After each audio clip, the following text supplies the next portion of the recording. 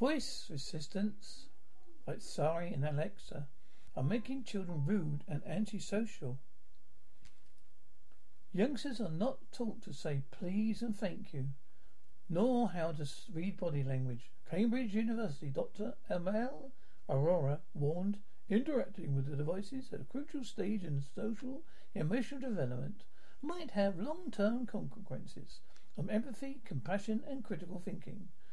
Writing in the journal Archives of Disease in Childhood, he added, with digital devices, there is no expectations that polite terms such as please or thank you should be used.